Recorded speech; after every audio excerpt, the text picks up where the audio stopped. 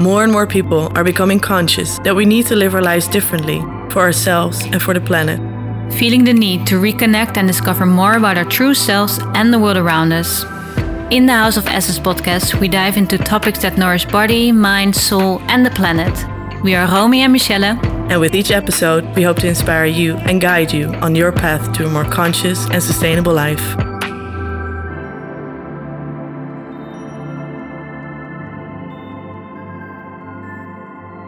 Hello, dear listeners, and welcome to another House of Essence podcast.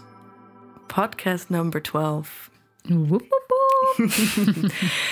And we're so excited to share this interview with you that we had with Sarai Pannekoek, who is a shamanic practitioner, and she shares all about what shamanism is, the history behind it, the different forms of shamanism. There's so much to share about these ancient wisdoms, and it was just, I love the conversation, and I still get goosebumps when I think of it. How was it for you, Michelle? Yeah, same. Especially knowing where she came from as a dietitian, as a scientist, and now that she's so true to her own nature and her own essence, and she speaks about it so beautifully that it's sometimes you can think it's weird or it's not from how we normally live, but actually when you listen to it, you know that it is the way we have to live. And I think that's beautiful.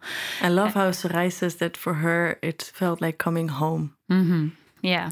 And I think a lot of people will feel like that when they listen to this podcast. And a lot of people are longing to come home in their hearts, in their essence, and get out of that mind who's going everywhere. And I think shamanism is a way to go for a lot of people. Yeah, and I love as well how Sarai shares that there's so many different forms. We often think that it's something that came either from South or North America or from Siberia. But we actually had our own shamans here in Europe and still do. And more people are embracing that path again. And it is so needed to connect more to Mother Earth. But in the podcast, we also talk a lot about the spirit world and also about the 3 layers. So the upper world, the middle world, and the lower world. And I just love how Sarai also says, I love to travel to the lower world. And I think, it will all become clear when you listen to the podcast. Yeah. Well, I don't think it's really necessary to talk about it more now. I think we can listen now, right? Yeah, let's listen to the podcast. Enjoy.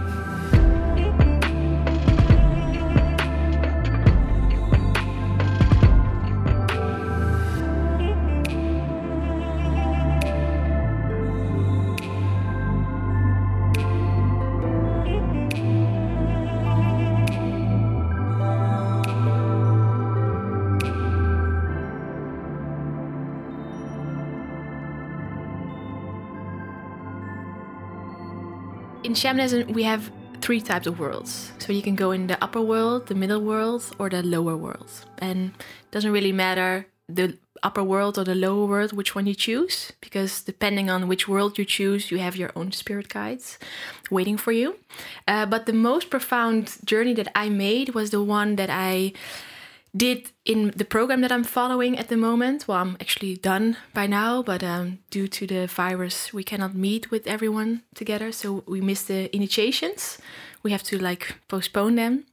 But the most profound journey that I made was the one where we traveled.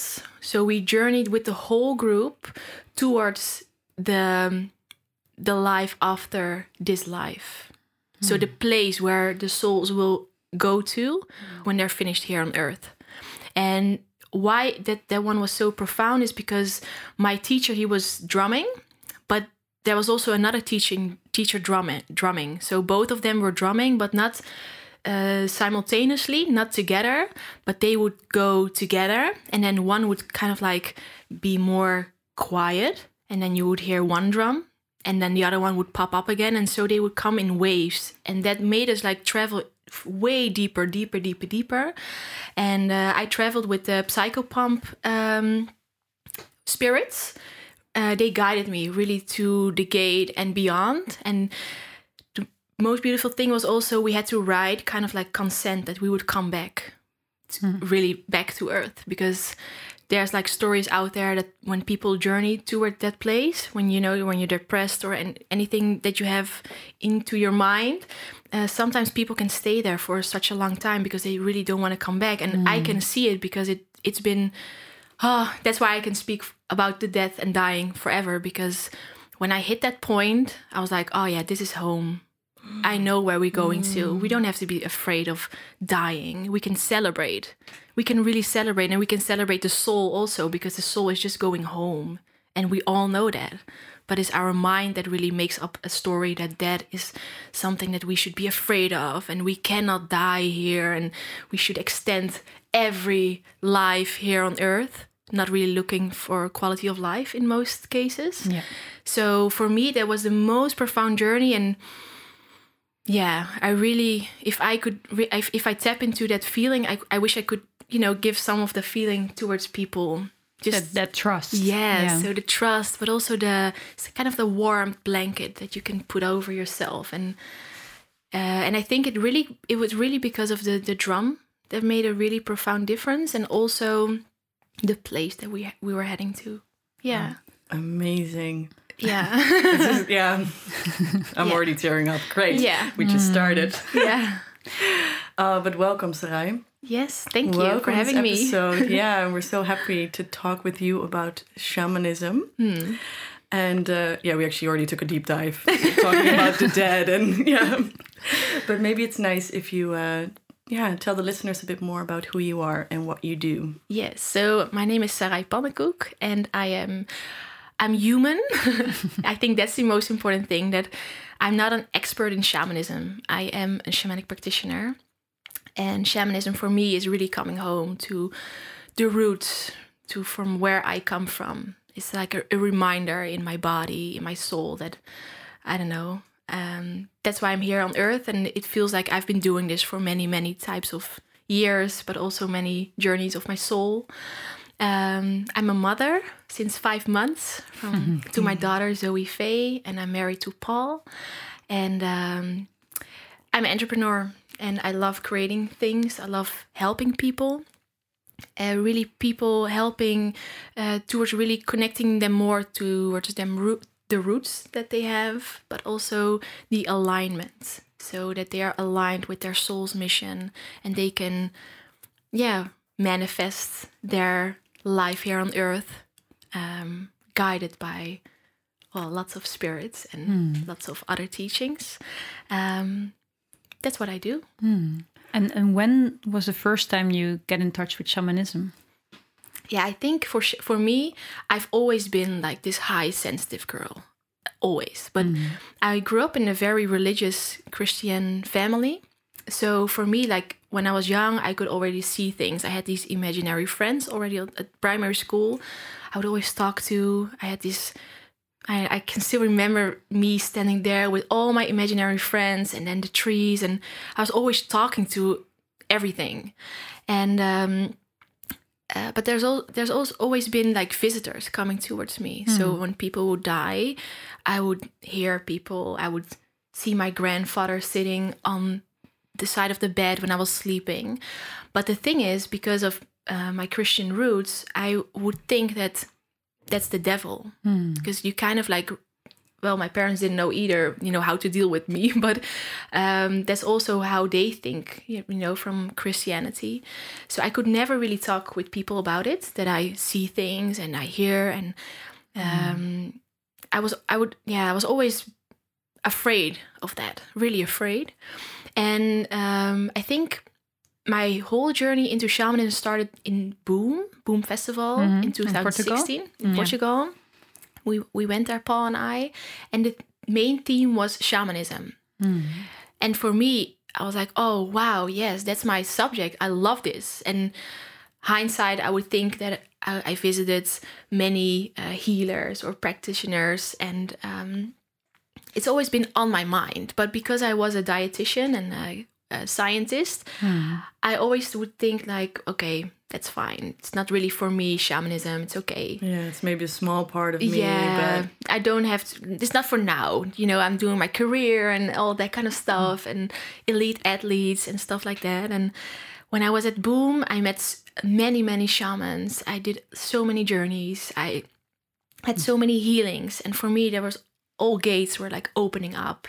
But it took me 2 years before I did like a basic course in shamanism. Mainly because I was really focused on elite athletes and you name it. And now here I am as a shamanic practitioner. Yeah, you mentioned that you're a shamanic practitioner. What does that mean? What does that entail? Because it's different, of course, from being a shaman. Yeah. So the most important thing is that a shamanic practitioner is not a shaman. It could be a shaman, but it's not always a shaman. And I think the term shaman is really something that the Western people created. Because if you really look deep into all these tribes, they all have medicine women, medicine men, healers. Yeah. We all call them shamans, but in their culture, it's just a healer. In their culture, it's the guide of the village. So here it's like really, I don't know, people are like, oh, you're a shaman, and they admire all kinds of shamans. But there, a shaman in real life, a healer in real life, in the community has such a big responsibility, right? Because that's the one who communicates with the spirit world, with the elements. Seer. Yes, it's a seer. And a shamanic practitioner is the one who knows how to journey into the lower and upper world or the middle world, who can give many types of healings and really following the traditional Siberian practices most of the time. You can also have different types of shamanism. Yeah, but if you really look at the traditional way of shamanism, like the word shaman, it really comes from Siberia, and it's really the one that is in ecstatic person that goes in there in that realm. And but there's many. If you look at North America, South America, even here in Europe, you have so many different types of shamanic practitioners. But it's just a name. It's a kind of a label. But as a shamanic practitioner, I can do soul retrieval, deep possession, curse unravelment, power retrieval, all those really traditional shamanic healing journeys for a client or for a group or, That's a little bit what a shamanic practitioner does. Compared to shaman. Is a shaman, because I think I read that somewhere at one point, that a shaman is also chosen. Yes. Yeah, that's a very big difference. Yeah. The shaman works for a community. So it's the healer, it's the medicine woman or man that really lives in a community and really is taking care of the ones that are ill or the ones that need guidance, but also looking at, the weather and sees when do we need to harvest or where are we going with our village? Are we staying here or are we leaving? It's really the ones that guides the whole tribe, but it's also the one that is often very alone, very on itself, because it has to communicate with the plants, with the elements, with the wind, with the earth, with everything. So it's kind of like an outsider. Doesn't sound that alone to me, but it's kind of like an outsider. Yeah. A shamanic practitioner is also a healer, but we are not chosen by our community.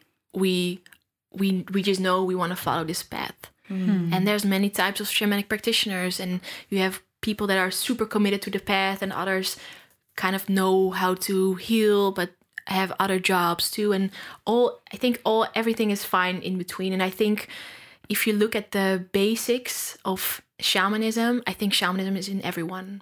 So our connection with nature, our connection with the wind, the earth, the water, we all have that, because that's kind of our basic instincts when you look at us as human. Yeah.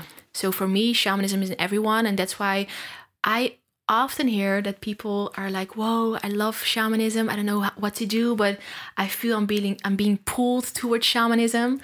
And for me, it's always like, yeah, of course, because it's a remembering. We know how to connect with the spirits. Yes, we all know it. I wanted to ask you, because you said shamanism. Yeah, you said shamanism feels like coming home. What has it brought you and taught you over these past 2 years? You said you're practicing it now? No, it's been 4 years now. 4 years. Yeah, 4 years. For me, it's been super grounding. And that's how I come home, really, from what we said, out of the head into the heart, into the root. For me, it has brought so much humbleness also, because when you practice shamanism, because I was preparing this podcast and I was really thinking about, if you look at shamans in general, just so healers or medicine men, medicine women, the most powerful healers that I know are the most humble ones also, because they're just humble. They're just doing the thing. They're kind of like, of course, they need to be aware of their ego sometimes, but in most of the times they're just normal beings, just doing their thing, just really connected to the roots, but also to spirits, and really following that path. They're so committed on doing that, and that's the only way for them to do it. So for me, it really brought me home in some kind of humbleness, just doing what I love to do, helping people, helping their souls, helping, I don't know, entities, traveling home. Yeah, it's a lot of humbleness for me. And also what I feel like coming home is, it really brings back to the essence of being human. Yeah.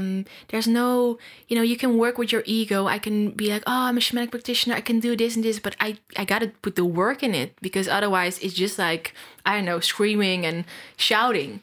But the biggest change lies in the work, lies in the connection that I have with my spirit guides, with the practice that I practice.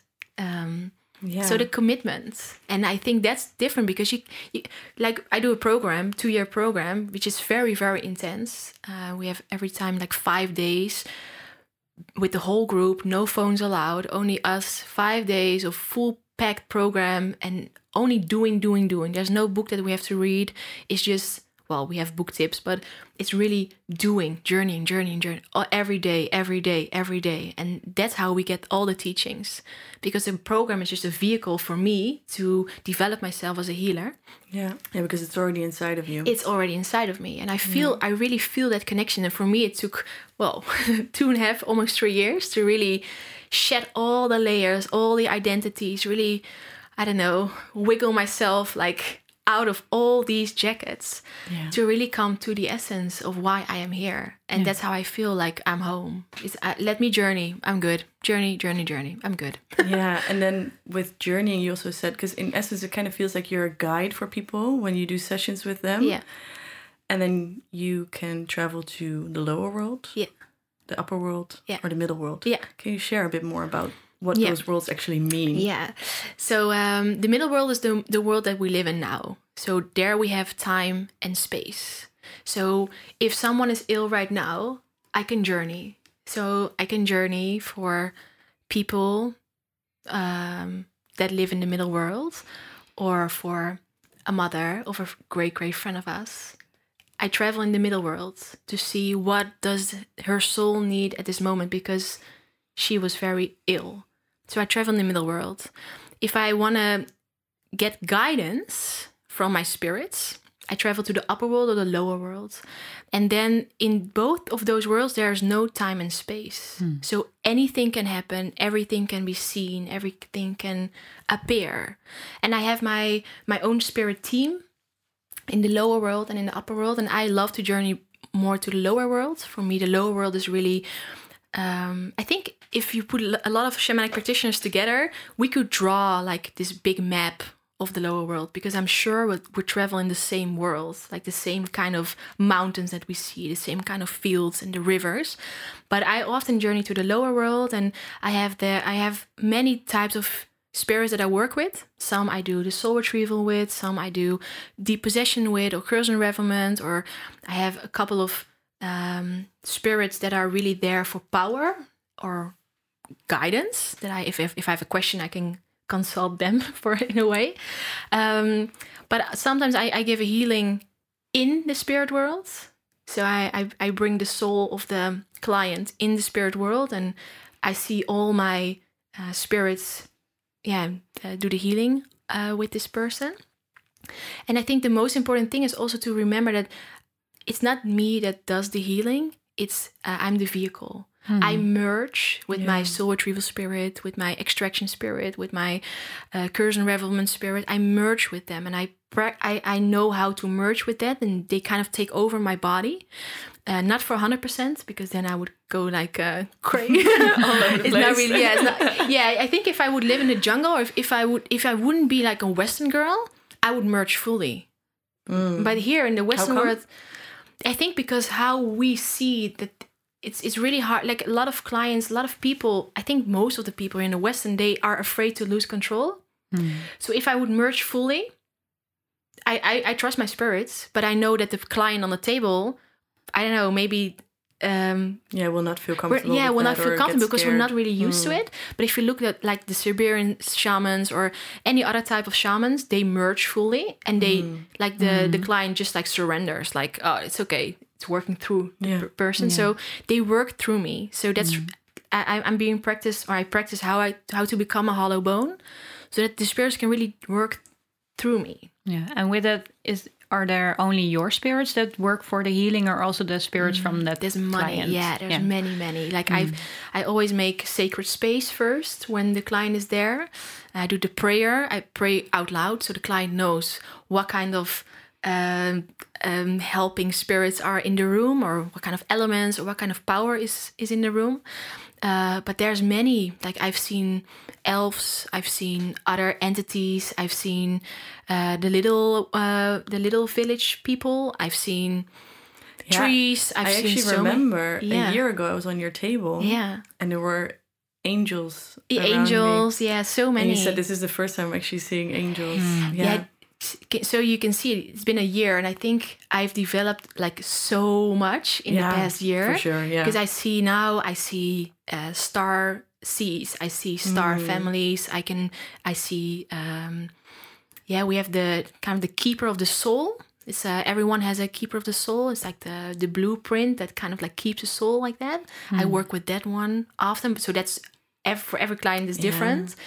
But I just invite them. So many entities then, huh? So many. That we, many. just in broad daylight you don't necessarily see. And sometimes I see like, because I see a lot of humans. So sometimes I see an older man. But what do you mean with seeing it? Because I can imagine that a lot of people are like, okay, so do you actually see them, or is it more through in your my third journey? eye? I don't. It's not that if I look in this world that I can see it literally. Sometimes I do, but then it has to be very dark, and then I can see like spirits, or I see souls that needs to be, and they want to be guided to the next, to the source back. But no, I drum, so I bring myself in a state of trance, the trance state, and in that state, I can really see with my third eye, and I can see lots of different entities. And for me, I know most of the times I know if there's an entity showing up.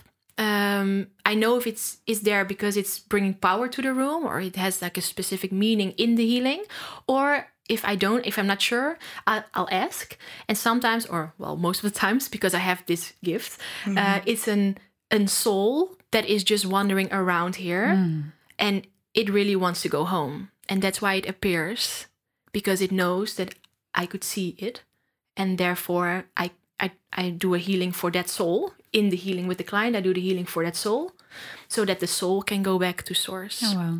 So you're doing two healings at once. Yeah. Oh, wow. But it needs to be done, because if I don't, and I've seen that soul, it would not be okay for me, and I think for not any shaman or any shamanic practitioner, to see the soul, ignore it, go back to the client, because that soul is part of the client, and exactly. It works better it's for part both of the healing then. For all, if the soul goes home.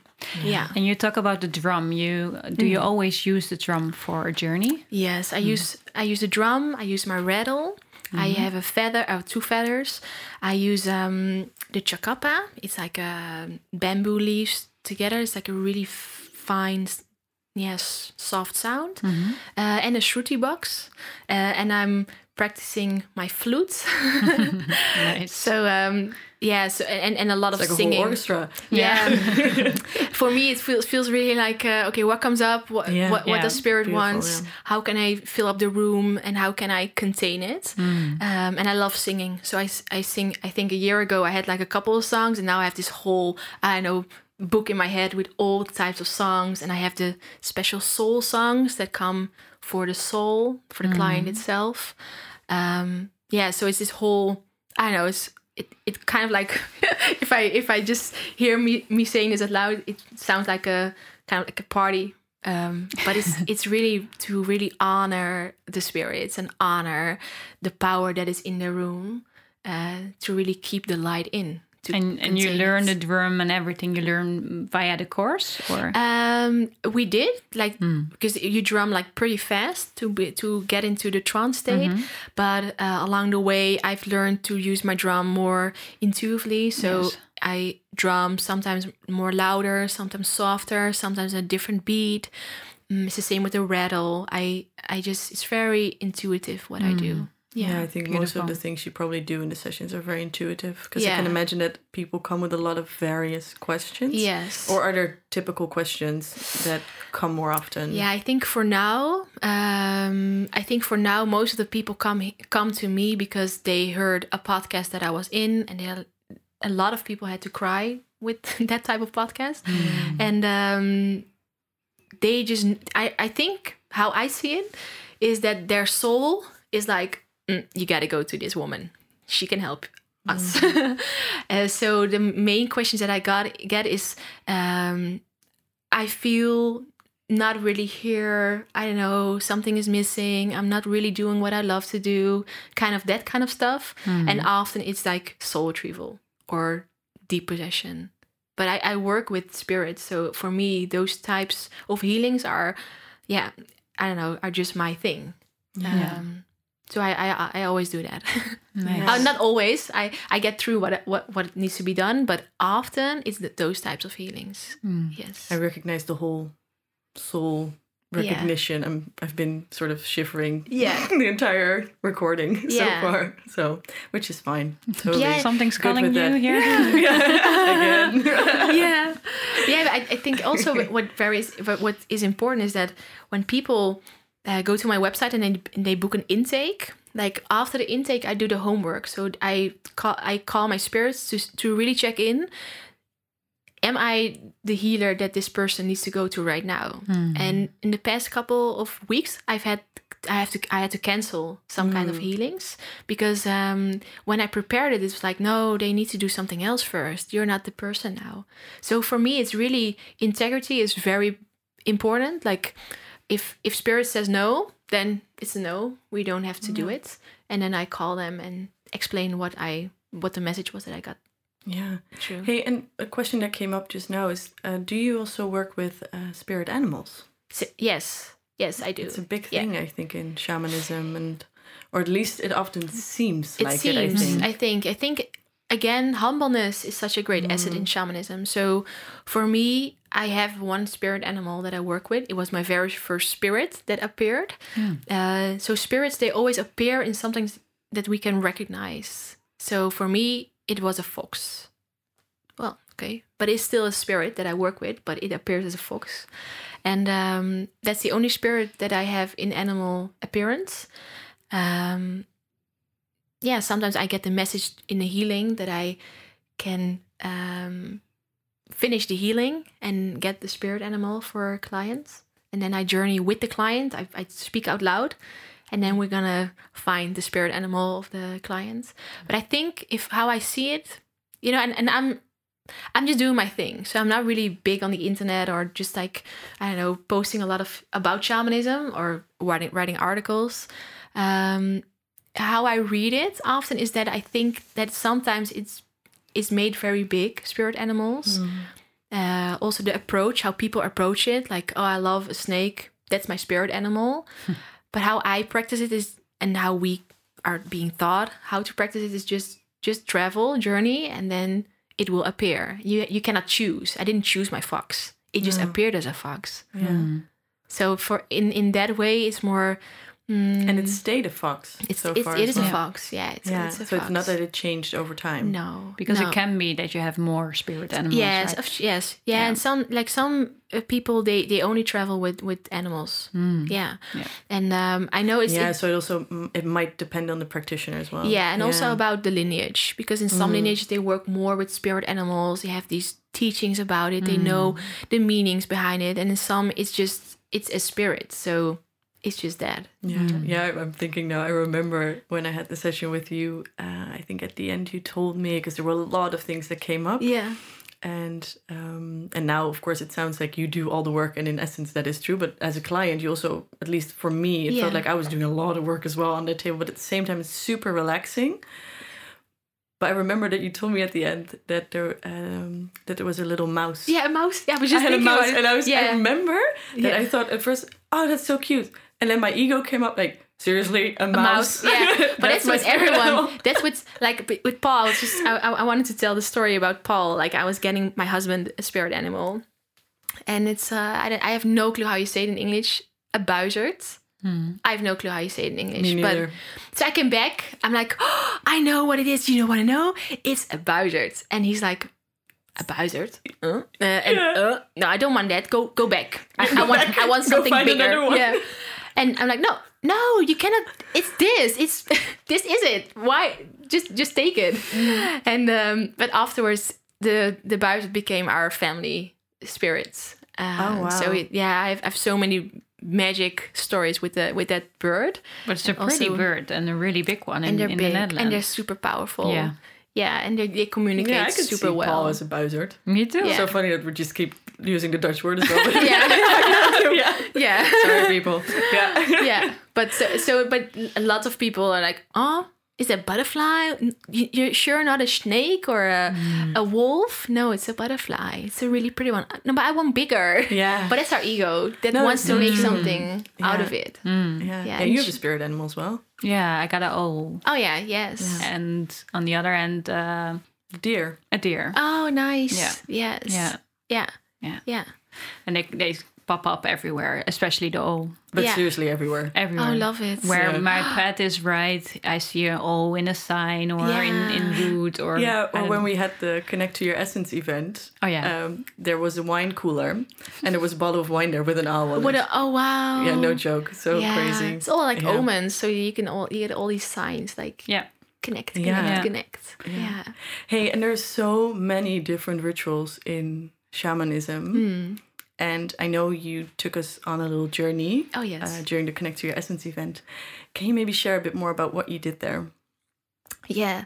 Yeah. Because that was Yes. with a big group of people. Yeah, Well, and I maximum got so 30. many messages. I still get a lot of wow. messages from people. That's that nice. Amazing. It really made a difference for a lot of people. So I was kind of nervous because it was my first event, but I knew that I would be fine. I remember you calling me, inviting me, and I'm like, oh, I have to think about it. Yeah, I'm not you were sure. doubting, yeah. You're like, no, and the answer is yes. I'm like, yeah, I know, but I still have to think about it.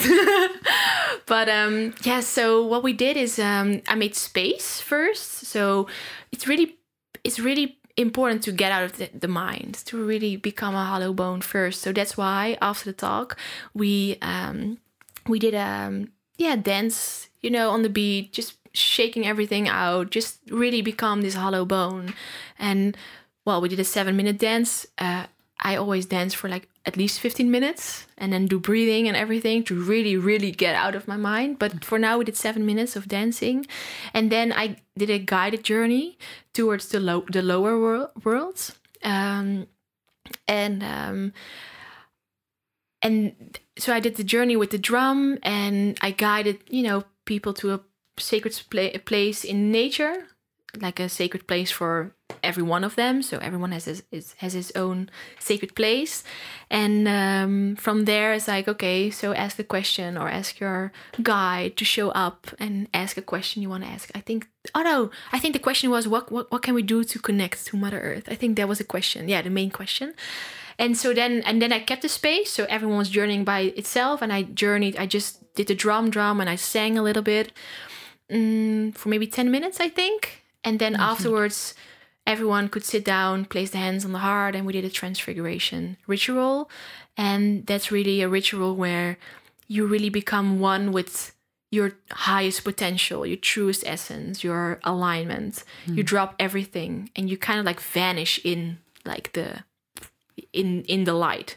That's how we work with. And the energy in the space was amazing. And there were so many entities. Yeah, and I knew you said to me, if they're not done, they're done now. Yeah. Because you saw everybody saying like, everyone was super spacey. Surrender. Yeah, but they were so spacey because at the end, like I looked everyone in the eye to thank them, and they were. I could see so much gratitude in their eyes and so much connection. I get shivers over. Like, they were. For me, it was like I've been a lecturer on a university. Well, that's not how my students look at the end of the class, right? They were like, "Can I go now?" But they were all like, "Oh, thank you." And I could really it's really soul to soul. You could really see that it really had such a big meaning for every individual over there. Yes. So I think it was magical. It was such a nice like closing ceremony. It was, definitely, yeah. Yeah, it was and really do you nice. have a favorite ritual, a favorite shamanic ritual? Because there's so many, of course. Yeah, there's so many. I love working with fire. Fire for me is it's grandfather fire. I love fire. Like fire, it's like I'm living now in Amsterdam with my husband and my family, and we don't have a garden. And I want a garden because I want to make a fireplace. Like for me, not being connected with fire is I miss something. I miss my roots. It's like being human means you can make fire, because if you cannot make fire, you will not survive. No. So, so for me, the fire ritual to really make a big fire and then give all my thoughts and all these emotions to the fire and have this great, deep, in-depth conversation with grandfather fire. I love it. And I also love, but that I think grandfather fire. Yeah. Love Grandfather that. fire, yeah. And I also love sweat lodges. Yeah. I just experienced one 2 weeks ago. Oh, wow. For the first time. I was thinking of it now that you set the fire, and I remember being in the hut and thinking of you as well. Oh. Yeah, because we were the stones were being guided stones, in. yes. Maybe it's good. Maybe you can explain what sweat lodge is I love first, because we're stones. diving in. Yeah, exactly. Yes. Yeah.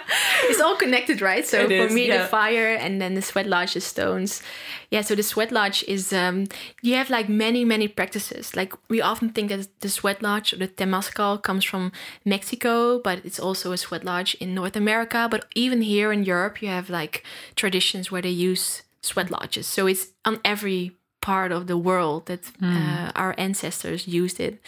And normally, or well, no, depends on what tribe you're looking at. But in many tribes, it's only for the men a sweat lodge. So because the women, they have like their monthly period, and that's how we kind of like clean our body. And the men don't have that, and that's why they do the sweat lodges. But in other cultures, it's men and women. But it's how can you say it? It's like an area where there's with twigs, there's like this frame being built, and then with lots and lots of blankets, it's being closed down. And in the middle of the circle, there's this pit, and there all the stones can go in. But at the beginning, there's not a stone in the hut. Nothing is there. It's I remember just being so confused as well. It's like, how is this thing going to heat up then? yeah, but there's like this path also. So there's a path from the middle of the pit of the sweat lodge, and it goes to the fireplace. And that path is sacred, so you cannot really cross it. Once the fire is on, you cannot cross the path. And then you go into the hut, and it's like if the blankets are like if the closing blanket is like close, it's black. It's dark black. But literally pitch black. It's pitch black, and it's like the womb. That's how you get the feeling of being back in the womb. And once you're back in the womb, you feel like immense, like super humble for everything that is out there, and really surrendering to the pitch black area, surrendering towards the ground, the grass that you're sitting on, the people that you're connected with in the sweat lodge. And then the gate will open again. You will see the light. You're like, oh yeah, there's the light, yay! And then the stones will come in, like maybe 7 or 10 stones every now and then. And every time a stone is brought in by the firemen or firewomen, you will greet the stone. Welcome, welcome, ancestor stone. And the stone has been laying for like maybe 10, 12 hours in the fire. So they're like super hot. Like they kind of like glow also. They have a fantastic glow. It's like, it's almost magical. It's magical. It's like they twinkle. Yeah. It's crazy. And then it's being like put in the pit.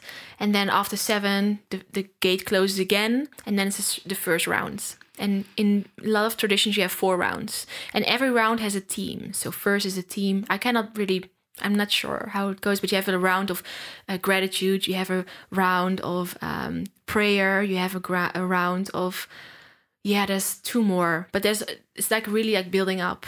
But you can imagine the first round is like a little bit hot. And then they sprinkle water on top. The second round is like even more hot because you had like 7 new stones, but the old stones are still hot. The third round is more hot.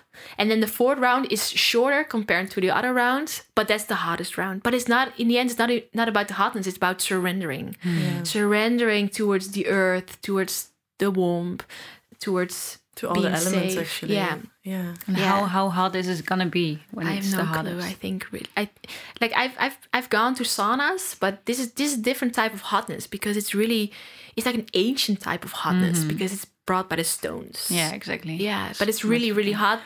But you can, if you because when I was pregnant, I did many sweat lodges. So connecting to the womb. Yes, for me it was a really very powerful practice in preparation to labor. Because for me that was like, I'm back in the womb. I need to surrender, especially the final round because it's really warm.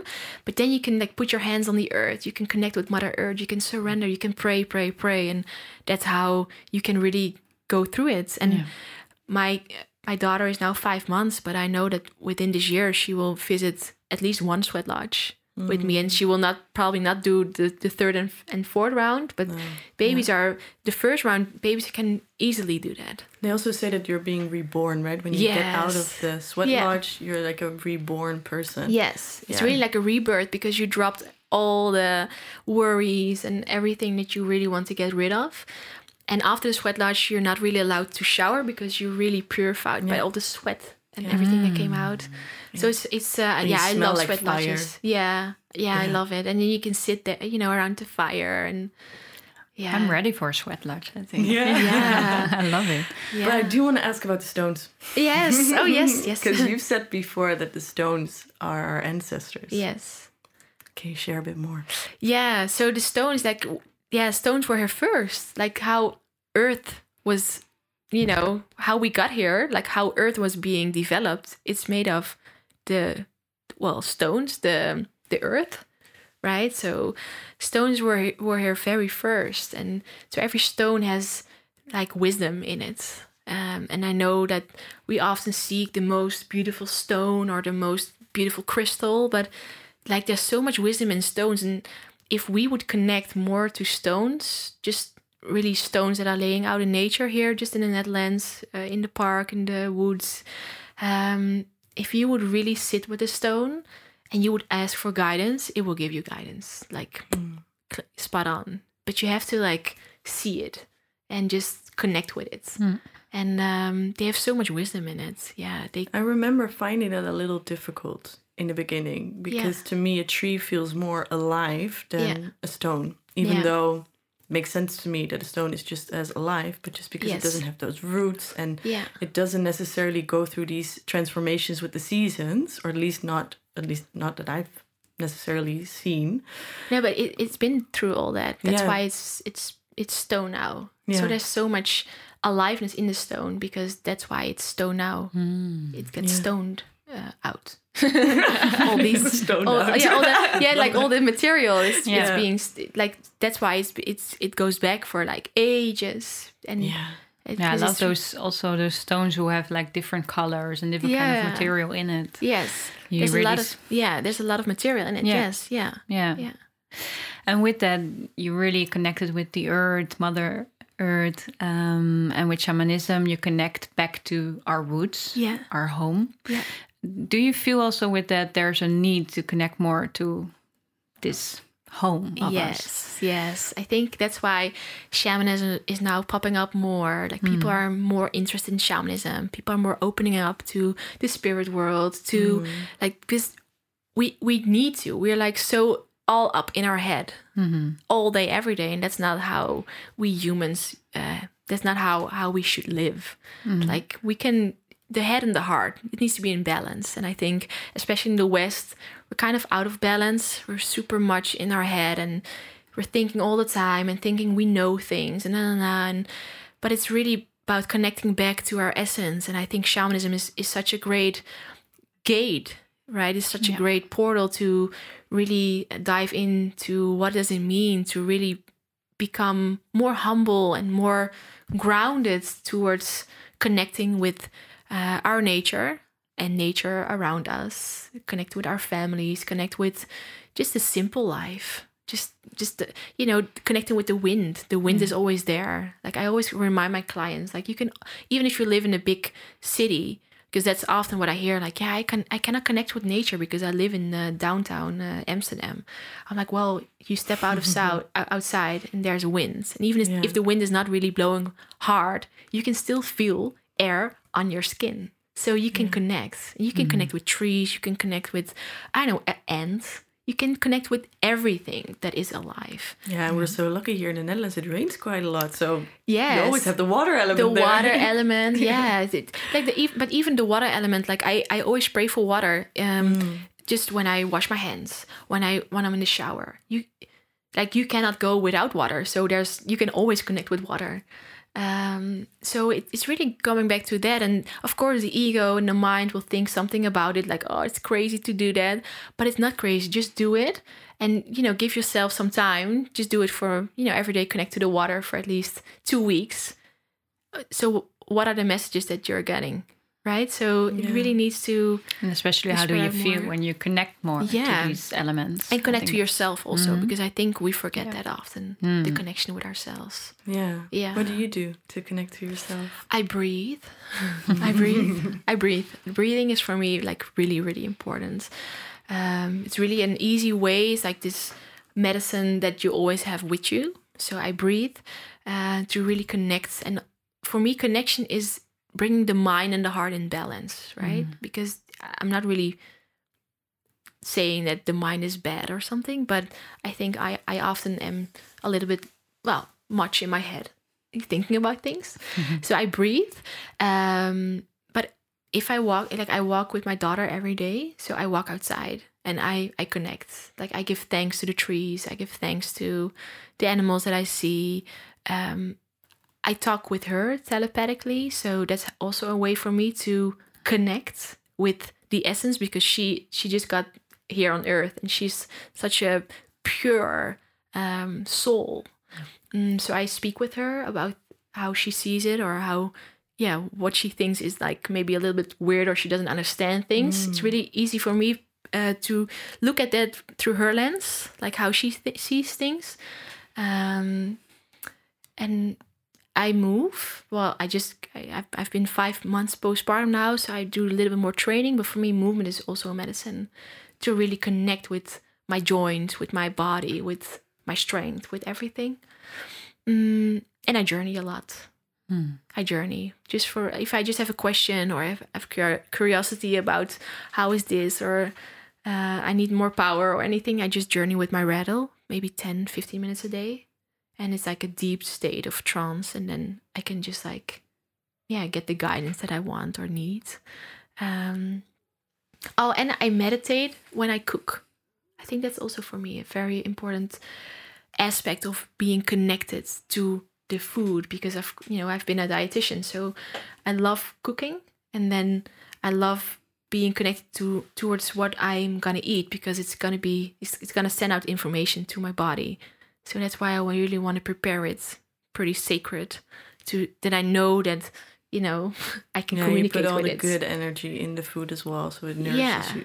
Yeah, and also stay aligned with what I eat, because I know that if I am super rushy and not really super aligned, like I could eat anything just to fill myself up because I need energy. But if I seek my own alignment, in there, for me, it's really important to stick with certain foods, to prepare them well, and to really be with the meal that I'm gonna eat. Because I know the information that comes through is really important for my body. Yeah. I think that's what I do to connect. It's not that I do everything every day. Like I just see like what can I do right now? What can I do today to connect a little bit more? Yeah, but that's also that intuitive part again. And if you have all these tools in your toolbox, then you can just feel into what you need on that day. Yeah. You said that there's more and more people becoming interested in shamanism. I think both Michelle and I can definitely attest to that.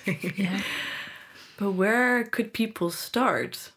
Yeah, I always, because I don't know what kind of journey they've been or like where they are in their process at the moment. So I would always say just follow your intuition. You know, if you're being called to listening to more podcasts, then do that. If you're being called to do a basic course in shamanism, then do that. If you want to read books, then go Google books about shamanism and pick yours, right? So I would always say just follow your heart and follow your interest and your excitement, because that's where the joy comes, and that's how you can really develop more into this world.